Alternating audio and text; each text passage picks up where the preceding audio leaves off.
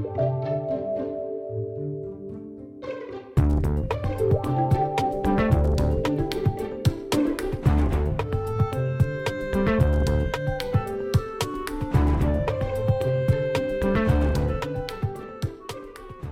next speaker is Morgan Nunn Martinez. Morgan Nunn Martinez is a doctoral candidate in the Department of Chemistry and Biochemistry. She studies the oxygen isotopic composition of water bound in meteorites from asteroids and Mars and rock and soil samples from the moon. Tonight, she'll share how analyzing water from these ancient rocks is crucial to understanding how life evolved in our solar system, and will explain the significance of these and related discoveries in our everyday lives. Please welcome Morgan Nunn Martinez. Hi, thank you all so much for being here tonight and for having me here tonight. It's a really great pleasure to be able to come and talk to you. So I first came to UC San Diego about 4 years ago after meeting my current advisor, Mark Thiemens, who is here with us this evening. I was an undergraduate chemistry major at Georgia Tech in Atlanta, and I was pretty committed to going to veterinary school, and in my final semester I needed one science elective, so I said, there's this cool stellar astrophysics class, I'll take that and see what it's all about, and immediately fell in love. So started applying to some graduate schools, looked around, trying to figure out a way that I could apply my passion for chemistry to the extraterrestrial universe, and found out about cosmochemistry, which up until that point I hadn't even heard of. So cosmochemistry is the study of all the matter in the universe and the processes that created those compositions of all that matter. And so UC San Diego historically has been very significant in terms of advancing research in cosmochemistry. Some of our very first faculty members here were prominent cosmochemists, from Harold Urey, Stanley Miller, Jim Arnold, Hans Suess, just to name a few. So for that reason, among many others, UC San Diego is a really great place to work on cosmochemistry. And so I met Mark, started talking to him, and realized that his dynamic and unique, really creative way of approaching science was totally unlike anything I had ever seen before, and just decided there and then, I said, okay, that's it. There's nothing else for me. Like, UC San Diego is the only place I want to do research. So with that, I committed to come to UC San Diego. So my research broadly, I trace water through the solar system by extracting and analyzing, in terms of its oxygen isotopic composition, water from extraterrestrial samples. Those extraterrestrial samples are meteorites and lunar rocks that were brought back from the moon. And so our solar system first condensed out of a disk of very dense gas, like this artist representation here. The bright object in the center could represent our early sun. And so generally, I'm trying to look at the compositions across our solar system today in terms of the oxygen isotopes to get back to this earlier picture and see where those oxygen isotopes came from. And so on that note as well, NASA's slogan of "Follow the Water" reflects the importance of understanding water, where it formed, how it formed, in terms of how we can better understand how our solar system formed and predict other places in the universe where life could arise because of the presence of water there. So where do meteorites come from? So I said the extraterrestrial samples that I look at are lunar samples and meteorites. So the lunar samples came back on NASA's Apollo missions and also from the Soviet space program's Luna missions. But the meteorites all land here on Earth. And so most meteorites originate in the asteroid belt. And they typically are produced by collisions, which knock them out of their orbit and into an Earth-crossing orbit, where we can end up seeing them here today when they land. And so I actually have a prop for this part, so I'm going to have to ditch this for a moment. I'll be right back. So I may just be looking for excuses to show this off to you guys because I think it's pretty cool. This is a moon globe, and so you can see, let me orient this properly so it's recognizable. This here is the near side of the moon that we always see, and so you can't see nearly as many craters on this side of the moon, but the dark side of the moon is where you can really see the abundance of collisions from meteorites, from asteroids, comets, things like that, onto the lunar surface. So I'm going to leave this here so you guys can marvel at it. So if you guys could bear with me for a moment, we're going to have a little flashback to your chemistry classes. This is actually the reason why you have your index cards here. The questions were just extra. So if you guys could take your cards out and take some notes, that would be really great.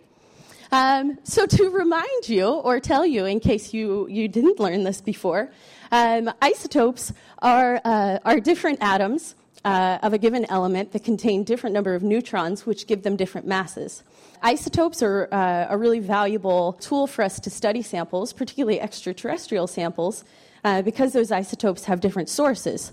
Oxygen has 3 isotopes that weigh mass of 16, 17, and 18, and they're produced by different mechanisms.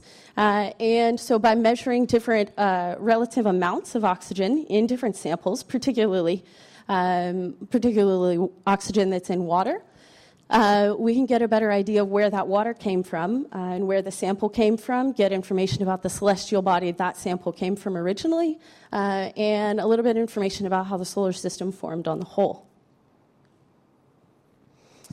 So one of the projects that I worked on was analyzing a meteorite that came from an asteroid.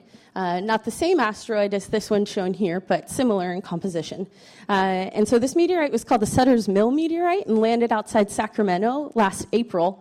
And this meteorite was unique in the sense that it was tracked by radar as it was coming through the Earth's atmosphere. And that's the first time that's ever happened before. And the reason that was so valuable is that all of the pieces of this meteorite, or most of them anyway, were able to be collected within 48 hours of them landing. Most meteorites are found, and we have approximations as to how long they've been sitting on the Earth's surface, but we don't know exactly. And those meteorites are subject to weathering effects and can become altered. So working on Sutter's Mill was a great project because now we can see really the effects of weathering on the Earth's surface. And it will also one day be a really great data set to compare to samples that are brought back from asteroids. So another project I worked on has been extracting and analyzing water that's bound in lunar samples. And so I've analyzed lunar rocks that were returned on the Apollo 11, 14, and 17 missions, and I found thousands of weight % water in those. Now, some of you guys are saying, okay, that's like no water, right? It's pretty much none. Thankfully for us, we have isotopes, so we don't really need whole lakes. That's the power of oxygen isotopes, is that even those thousands of weight % water, we can still get a good deal of information out of them. And so specifically, there isn't much controversy anymore about the way that the moon formed. Pretty much everyone agrees that the moon formed when a about Mars-sized object collided with the early Earth, and what is now the moon broke apart. There is, however, much controversy over the source of lunar water. So you can see from the surface that there's been many, many collisions from other meteorites or comets. And we know that water exists in those impacting bodies. But what we don't know is how much of the water that we are now measuring in the lunar samples came from those meteorites and those comets. How much was delivered there, and how much might be retained from when the moon was part of the Earth. And so that's a question that we're working on answering right now, and trying to get a better picture of the source of lunar water because of that. One more project that I'll tell you about was extracting and analyzing water from a Martian meteorite called NWA 7034. This project, I think, was cool because I found more water in it, an order of magnitude more water than has been found in other Martian meteorites. So up to 6,000 parts per million water. And furthermore, the isotopic composition of that water is not consistent with theories that we have right now for how Mars formed. And so it's been a really great data set as well to compare, because a lot of the measurements that we've made on Mars from the Spirit rover and Odyssey orbiter data don't exactly match up with what we've measured before in Martian meteorites. But this meteorite looks a lot more like the Spirit rover and Odyssey orbiter data than the other Martian meteorites that we've had here on Earth before. So, this project has been it's been really fun and an amazing result, and is really causing us to go back to the drawing board and rethink how Mars formed, and work on those theories a little bit more. So why does all this matter? Why does anyone care about this? And so I would say to that that cosmochemistry offers us a very unique way to play with science. And what I mean by that is that it's a very dynamic field. There's a lot of creativity that's required in it because there's still so many big unanswered questions in space science. And another thing that I keep going back to is just that it's really cool.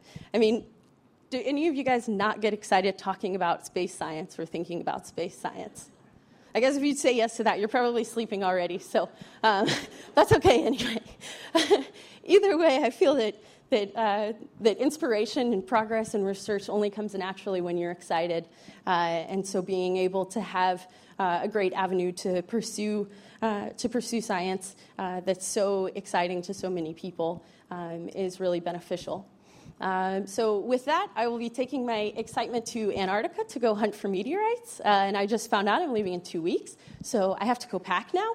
But thank you all so much for having me.